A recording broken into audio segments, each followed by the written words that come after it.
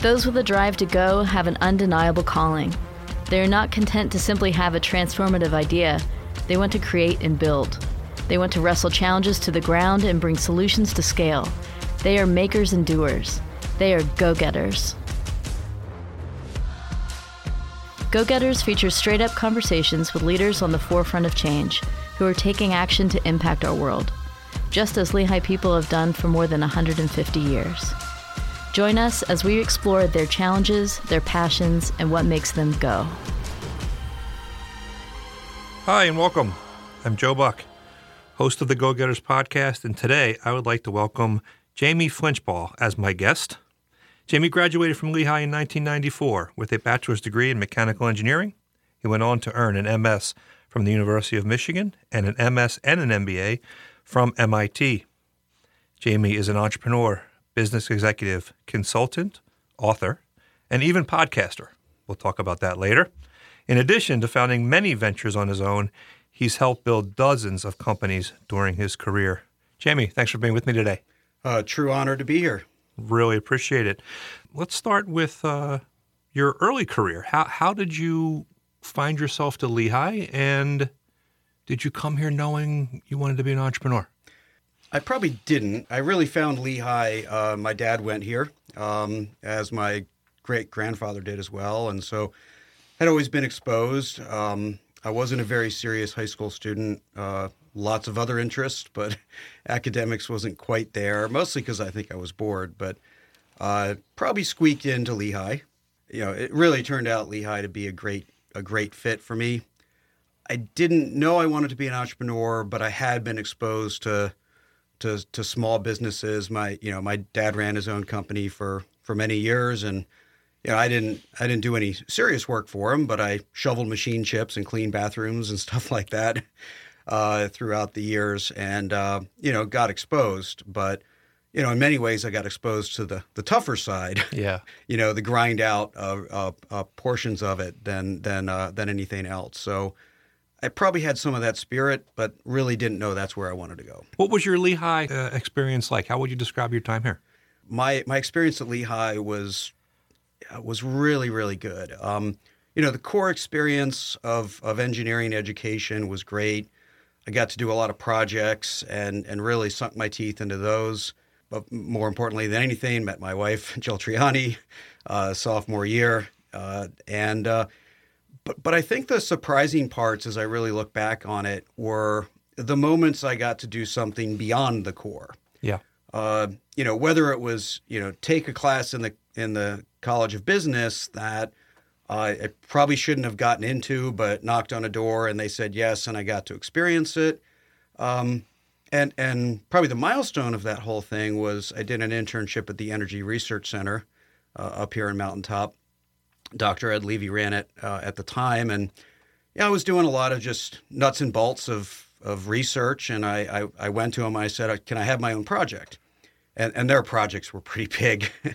But they gave me my own chunk of a project. And so I got to, run my own set of experiments with lots and lots of guidance. Sure. That turned into my senior thesis. Were you one of the only undergraduates doing that at the time? I think they had other undergraduates doing work, maybe only one at a time, but it was not their practice to give somebody their own little chunk of research. But I asked, I got it, and it really allowed me to sink my teeth and take some ownership, which that ownership, I think, was, is an example of the entrepreneurial spirit. Yes. And so I think there's many examples of that during Lehigh where I probably didn't recognize it at the time, but I had opportunities to express entrepreneurial spirit without actually being an entrepreneur. Yeah. And speaking of entrepreneurial spirit or ethos, right, it's a pretty well-defined culture here, continuing to evolve, but I would imagine it wasn't as concretely defined in the early 90s. What was it like looking back? This is all ex post, of course, but like what was happening entrepreneurially in the curriculum or outside the curriculum, or for you all as undergrads in the early 90s? I think Lehigh's underlying culture before I came and since is to allow people to make things happen. Go stray off curriculum, create new programs, break a few rules because it was right for that student. And I always found, Lehigh to be very good at that flexibility and giving people the breathing space to find their own path.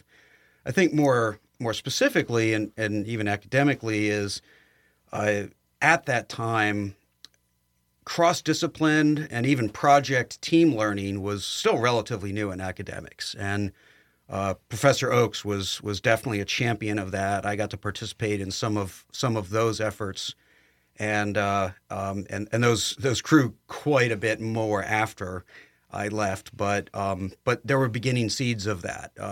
Again, cross college, cross major, and again team projects where you really had to come together. And I think that aspect is whether Lehigh was, certainly wasn't first, but I think was definitely on the leading edge of many of those things and remains there. As someone who, came to Lehigh from the outside and has watched some of these things, I would say it's the entrepreneurship ecosystem, which we'll talk more about, some of the work that the Baker Institute is doing, certainly it doesn't feel forced here. Right, it is kind of part of the culture of Lehigh, and I think it's contributed. The culture of the place, even back, as you talked about in the '90s, I think has contributed to the success of some of the more formal entrepreneur type programs that we've been able to implement for our students. Yeah, and we see this today with people who are even starting businesses right out of graduation or before. Yeah. Is they're not all following a program like where you enter here, go through these steps, exit there. Some of them, there's many different pathways to follow to achieve that, and people can hop in and out of some of those programs and majors and everything else, and just get good faculty advising along the way. So there's many ways for people to go create something, whether it's a nonprofit effort or a startup or just an idea. Switching to your life after Lehigh, you founded and ran the Lean Learning Center for, I think, 15 years, if our research is correct. Now, that wasn't your first venture, but I think you're maybe your biggest. Would that be fair to say? If nothing else, it was the one I spent the bulk of my career. 15 years, good chunk of time. Yeah. Definitely sort of the cornerstone of my career. Tell us about it. I had been doing some of this lean transformation work at first at Chrysler, then at DT Energy. And, along the way, I met, what became two of my co-founders. So one was Denny Pauly, who had retired as executive VP of manufacturing at Chrysler. Lee Iacocca had hired him for that job. And then Andy Carlino, who was also with us at Chrysler. I didn't work with him much there, but was a consultant to us at DT Energy. And we started some conversations about starting a new type of consulting and education firm. In the beginning, I was actually just trying to create a supplier to myself. I was going to go off. I was actually offered a COO job at a equipment company. And I was like, okay, well, at Chrysler, I had 40 people to work with to do this transformation. Here, I'm going to have none. So I'll help create this consultancy and education company that will do what I want it to do. Yeah. And the both between reflection on what my life purpose was, why I was really interested in the work, and I think just more conversation and interest in the project we were pursuing, I abandoned that other job pursuit and just sunk my teeth in to the Lean Learning Center. I know you well enough to say you didn't just choose lean as some random word out of Scrabble tiles. What is lean thinking? What does that mean? Lean Learning Center. What's the lean part? Yeah, so the lean part at the time when we founded it over 20 years ago now, it was centered on mostly manufacturing and was a set of principles and practices that mostly were exported out of Toyota, being the best in the world at what they do.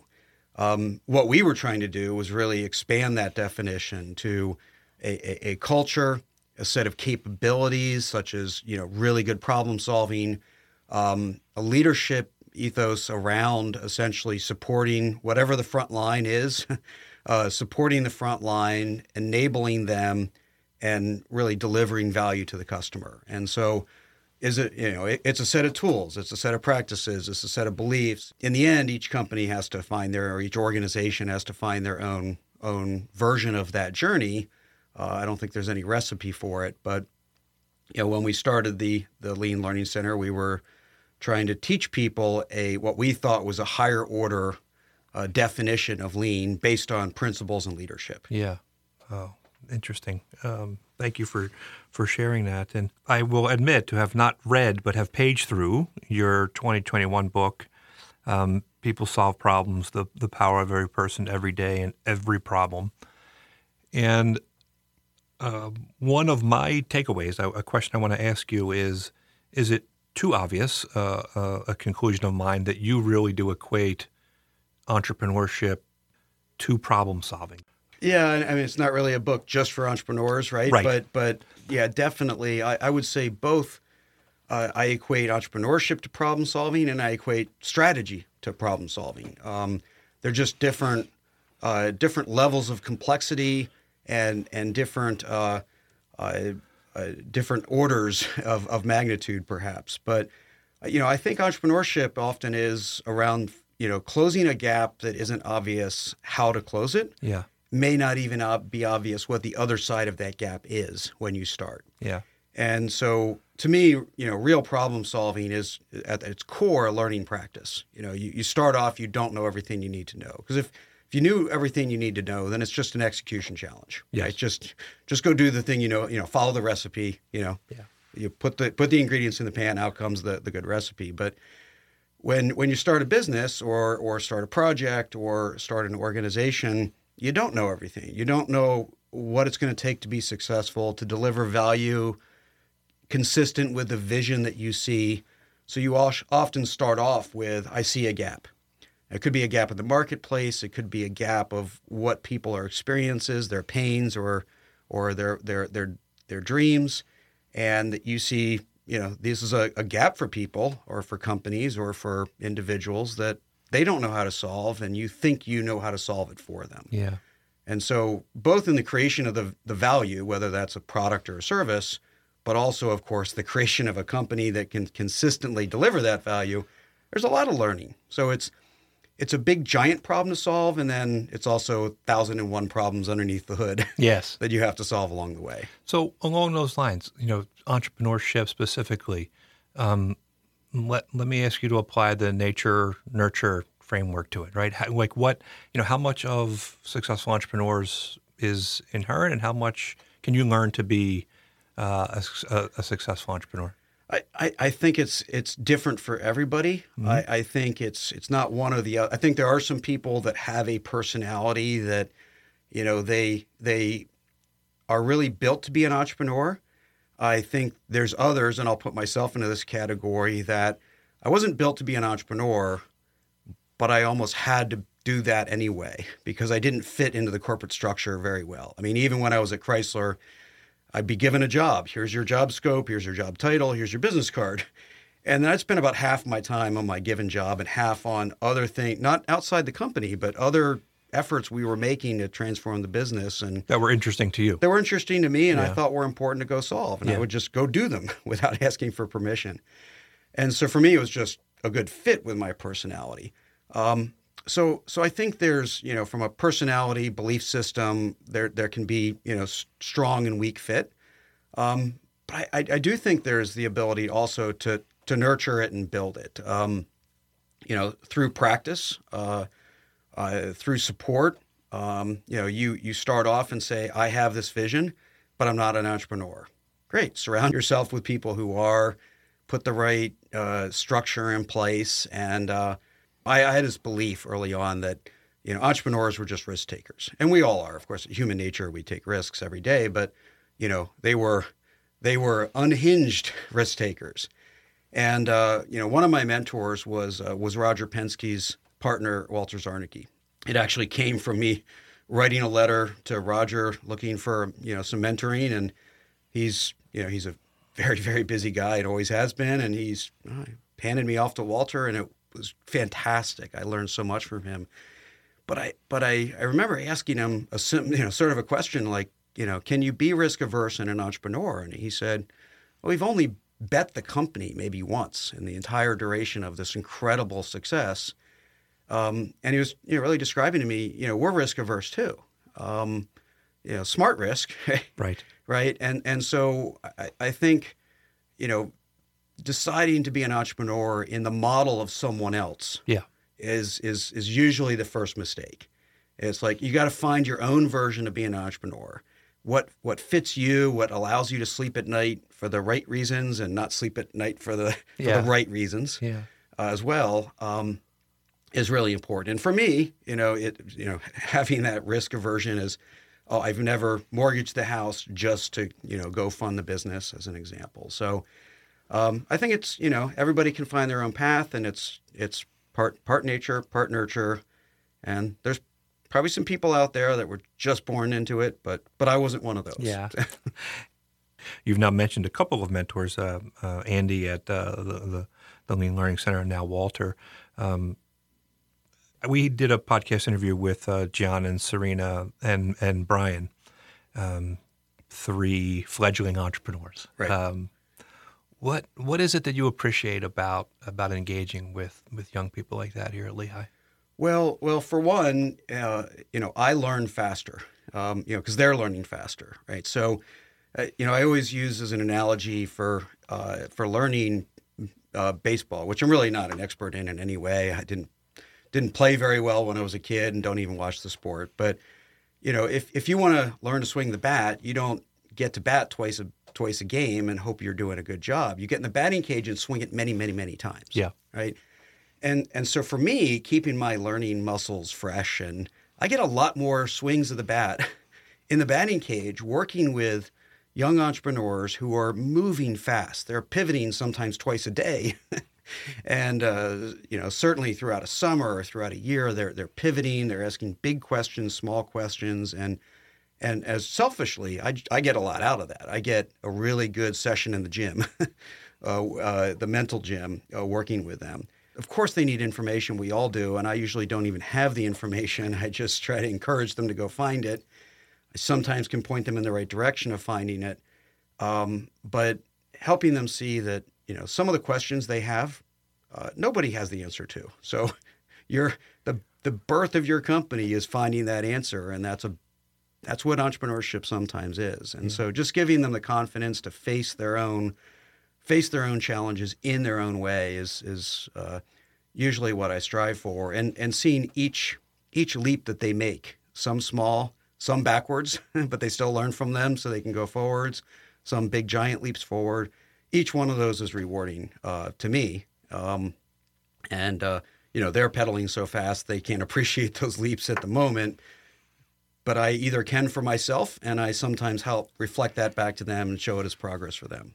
You just described it, but I'm going to ask you again, how often do you find yourself being direct with these young people saying, you're asking me the wrong question, you should be asking me this, or you're asking me questions that you really shouldn't be worried about today, or is it on the continuum of all of the things that you help them with, is there a common theme that comes out, that you could say would be consistent given, all the number of folks that you've mentored here? Yeah, it's a really good question. I probably, if I sat down, I'd really build a good answer. But I will say the number one theme is almost always the rigor of momentum. Yeah. Don't stare at the problem forever.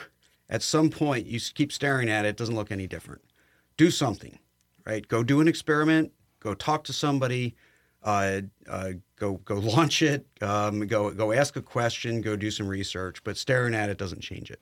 I think another big theme is really being clear with yourself around what you know and what you don't know, right? And the whole point is, leverage what you know, right? That's I want to say your superpower, but that's why you're there in that moment. Is you've built this knowledge, and you may not know everything, but you know enough that you saw an opportunity that other people aren't pursuing. Right. Whether it's going to work or not, maybe other people saw it, looked at it, and it failed, or there wasn't really an opportunity, but you'll learn that as you go forward. So you have that knowledge, but then be equally clear about, okay, here's the questions I have. Here's what I don't know. So have a strategy for that. Again, whether you ask a question, you go do a test, you go study or you just pay attention to your work as you're doing it.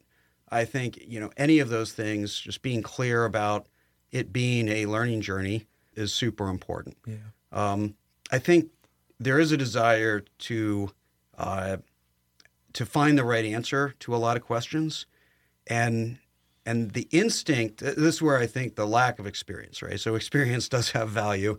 I'm a big fan of the quote. I have no idea who said it. That experience is not what you've been through; it's what you take from it. Mm-hmm. And so, in many cases, I'm just trying to help them extract more from the experiences they're having. But one of the intuition gaps that you just have to develop over time is which questions do I need the right answer, and to which questions do I just need a good enough answer? Yeah. And that can be a real hanging up point for someone, that inexperienced, because you want the right answer for all of them. And of course, we learn that in school. Right. There's a lot of peer pressure, societal pressure on being right. Yeah. Right. And having the right answer. And especially in the environment that they're in, as undergrads, right? Yes. There's a lot of pressure there. A lot of pressure, and, exams are built that way. Yep. And, Yep. Standardized and, tests, yeah, and yeah. it's built that way. And there's a lot of things that you just go, okay, this is good enough. Will the customer care? Yeah. Will I care? A year from now, can I change it if I find a better answer? And you go through that and go, yeah, okay, it's good enough. Stop worrying about that. Do it. Go put your energies into something where it is important to get the right answer. So it's the process of thinking through that and developing the intuition about where to put your time that takes time. And I just try to accelerate the learning curve by making sure they're more aware of how they're going forward. Yeah. Are there themes of phrases that you seem to be repeating or consistent advice that you seem to be giving these young folks that you've been so instrumental to?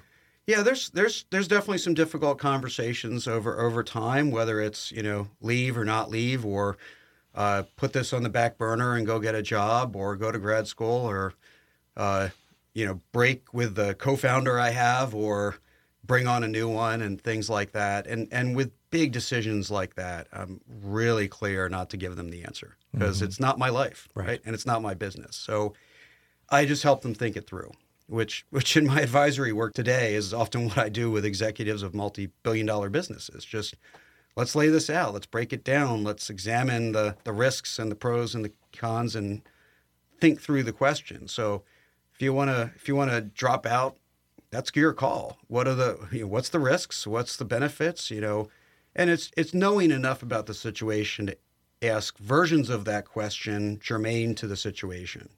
So as an example, you want to drop out because you feel really good about getting this business launched. Well, will the market only be here now, or will it still be here in 5 years? Right. I don't know the answer. They may not know the answer either, but it's super relevant to figuring that out. You mentioned a moment ago about kind of what you're doing now. I know that you have a consulting company, J Flinch, and I'm wondering if you'll share with us a little bit about what you do. You mentioned, as I said briefly, about helping companies think through some strategic scenarios or decisions they have to make. But tell us a little bit about your company. I sold the Lean Learning Center 7-8 years ago. Spent a few years in the executive team of Qorvo Semiconductor and retired end of 19. And I first started 2020 thinking, I'll just pick up a few advisory clients that are looking for some help, and then spend the year figuring out what to do with the rest of my life. I don't play golf or have any hobbies that are terribly time consuming. So, and when the pandemic hit, a lot of those clients that I was working with really needed a lot of help to get through it. And I also started helping a lot of small companies for free just get through that early stage of the pandemic. So then I just sort of kept leaning in because I was enjoying it. And so, it's really not about lean anymore, but I still call it lean. It's lean thinking advice. So I don't spend a lot of time on a lean transformation, but I bring my lean thinking to the table. And I work mostly one-on-one with executives of companies from $20 million to tens of billions. And I act, I'll say, 3 parts. 1 part thought partner. Mm-hmm. They don't have anybody else to really think through a tough challenge with, and I become their thought partner. Part advisor. I have a wide aperture. I see a lot of things, and I've done a lot of things, and here's some of my advice. And then part coach. Mm-hmm. Just kind of more what I'm doing with many of these young startups of just asking the questions and help develop them as an individual. And so those are the three parts. They all kind of come together, and some people need more of one than the other. And are these mostly, or are they a variation of manufacturing companies, service companies? Like what kinds of company do you have a particular interest or expertise where you found a little niche, kind of market wise, or does it run the gamut? It pretty much runs the gamut. Yeah. I'd say my niche is more about the type of person I work with. Sure. Someone who, it's not about just the next career step. It's they really want to make a difference. They really want to grow, be impactful. Maybe take their organization to a different level. And yeah, it's service industries. It's big manufacturing companies. It's small engineering companies. It's pretty much all over. And that's consistent with my history with my consulting. Is we covered almost every industry from the railroad system in the UK to Intel to Fidelity Investments. Those were ranges of my clients. And so, I've kind of in a lot of ways always been industry agnostic, which helps me avoid going, well, this is what you should do in this case. This is the right answer for, how many widgets to build, because I don't really know your market better than you do. Yeah. I can just help you figure out what you know about your market and what you don't. You mentioned selling the Lean Learning Center, but this is the cross-promotional segment of the podcast. You haven't lost the word lean altogether. Lean whiskey, I understand, is a thing. Can you expand on what lean whiskey is, please? Yeah, it's a podcast I have with my friend Mark Rabin, and much like the spontaneous starting of many companies, Mark and I had an idea, and so when we would travel, we live in different places. We would travel both a lot, and we'd sometimes end up in the same city. And he's in the same field I was in, and so we would have we'd find a whiskey bar because we both enjoy whiskey, and we talk shop. So we wouldn't usually talk about families and sports. We'd talk about lean. So and so we kept joking. I don't know if we were joking or serious or we didn't know, but we should do a podcast like this. And on a more serious note, you and Jill have been generous and philanthropic to Lehigh, and you mentioned your great grandfather, and you and Jill have a scholarship here in his name. Can you talk a little bit about what philanthropy means to you and Jill, and how you think about it, and what it means to your family? Yeah, so the scholarship was actually sort of in between. It was actually my grandfather. Excuse me. But he didn't go to college. But he still built a company. He got his professional engineering license. You can't do that anymore. You can't not go to college and get a professional. Then it was a test, and I actually have his professional engineering license on the wall.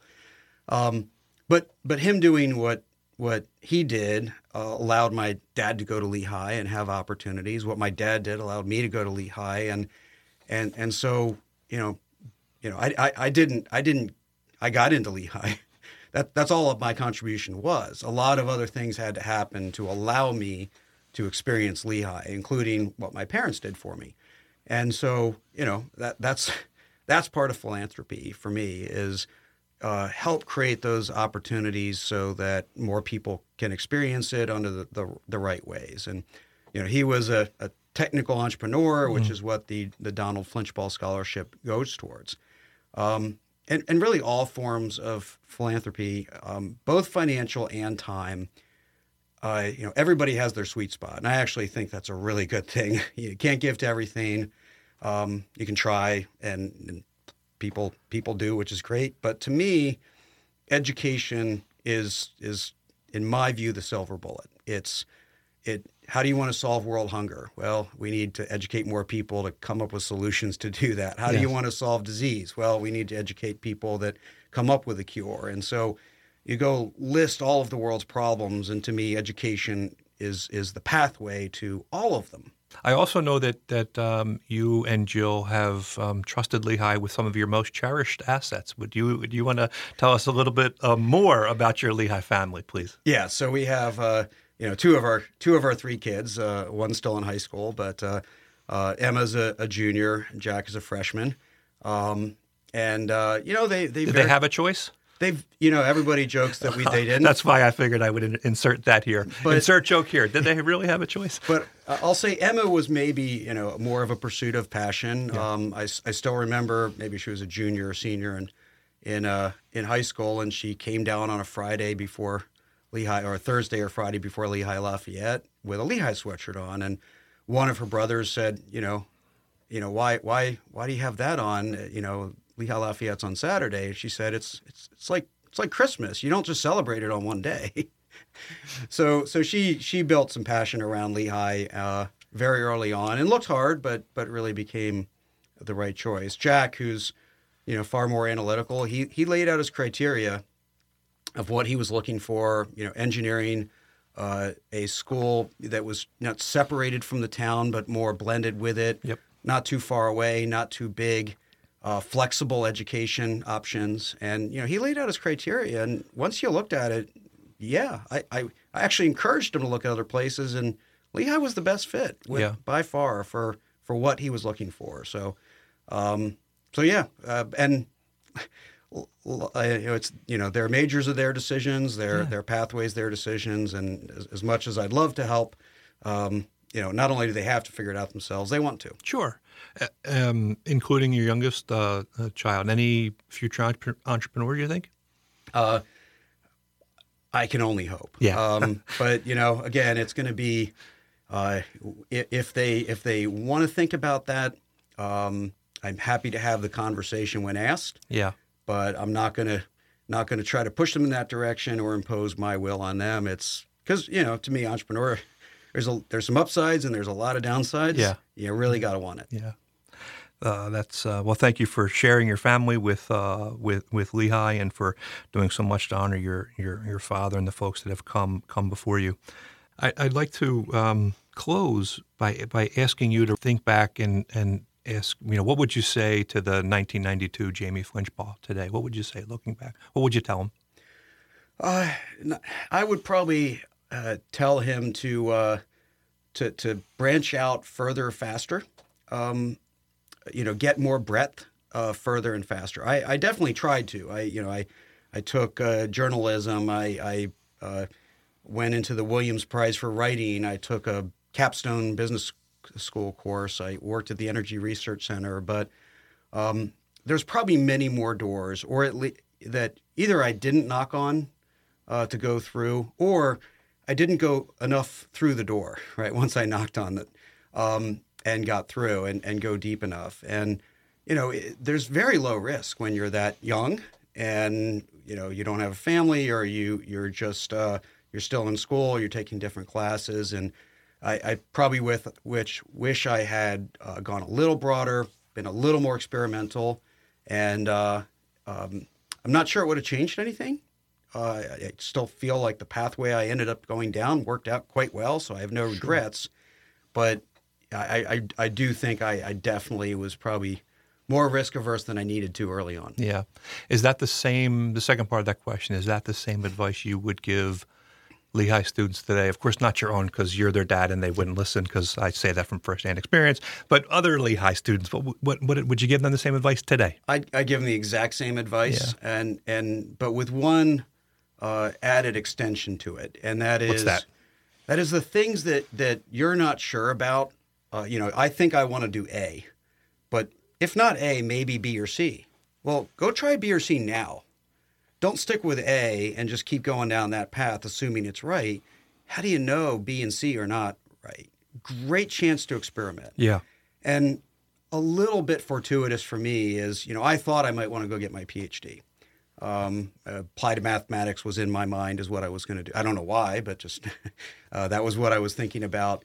And as great as my experience was at the Energy Research Center, I also learned that research wasn't for me. Yeah. Just the speed of it and everything. I really respected it. I got a lot out of it, but I learned it wasn't for me. And that, I want to say, closed the door on the PhD, because I kept it in the back of my head for a while. But I did learn, okay, here was an idea I had. I learned enough that I learned that it probably wasn't right. You said the last question in your podcast is usually something fun and light. And on the Go-Getters podcast, it is existential in nature. And it's not an original question, but it is a question that I like to ask all of our guests. So I will ask you, Jamie Flinchbaugh, is there anything you know for certain?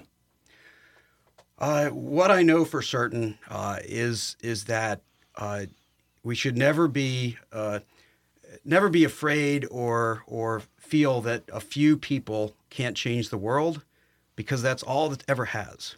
A few people, whether it's in politics or science or business, it sometimes only takes a few people to change the world.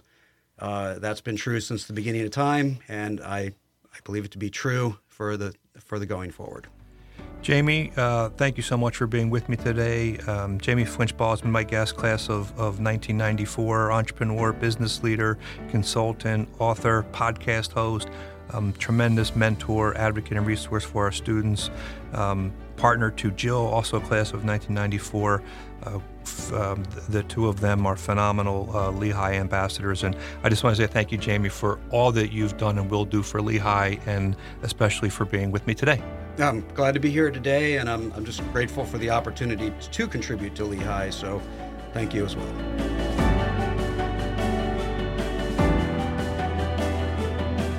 This has been Go-Getters, a podcast from Lehigh University hosted by Joe Buck, Vice President for Development and Alumni Relations. I'm Gianna Jara, founder of With Meraki Co.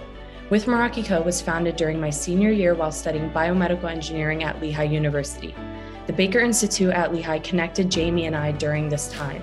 I had the pleasure of receiving mentorship from Jamie over the course of the summer during the Boost Ventures Lab program. We began our summer by setting some goals. For me, the biggest was launching my probiotic supplement. It seemed incredibly far-fetched, but Jamie supported this goal of mine and curated the summer mentorship around having me ready for a late summer launch day. He played a crucial role in getting my business into a positive position that was ready for launch.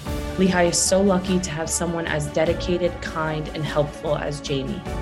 Special thanks to producer Janet Norwood, media production specialist Jarrett Brown, and the Lehigh University Office of Development and Alumni Relations. Go inside the episode at lehigh.edu/go-getters to learn more about Ventures Lab, the entrepreneurs and founders getting their start at Lehigh. Don't forget to subscribe to Go-Getters on Apple Podcasts, Google Play, Spotify, Stitcher, or your podcast app of choice. And take a moment to rate and review the show on Apple Podcasts so that other listeners can find us.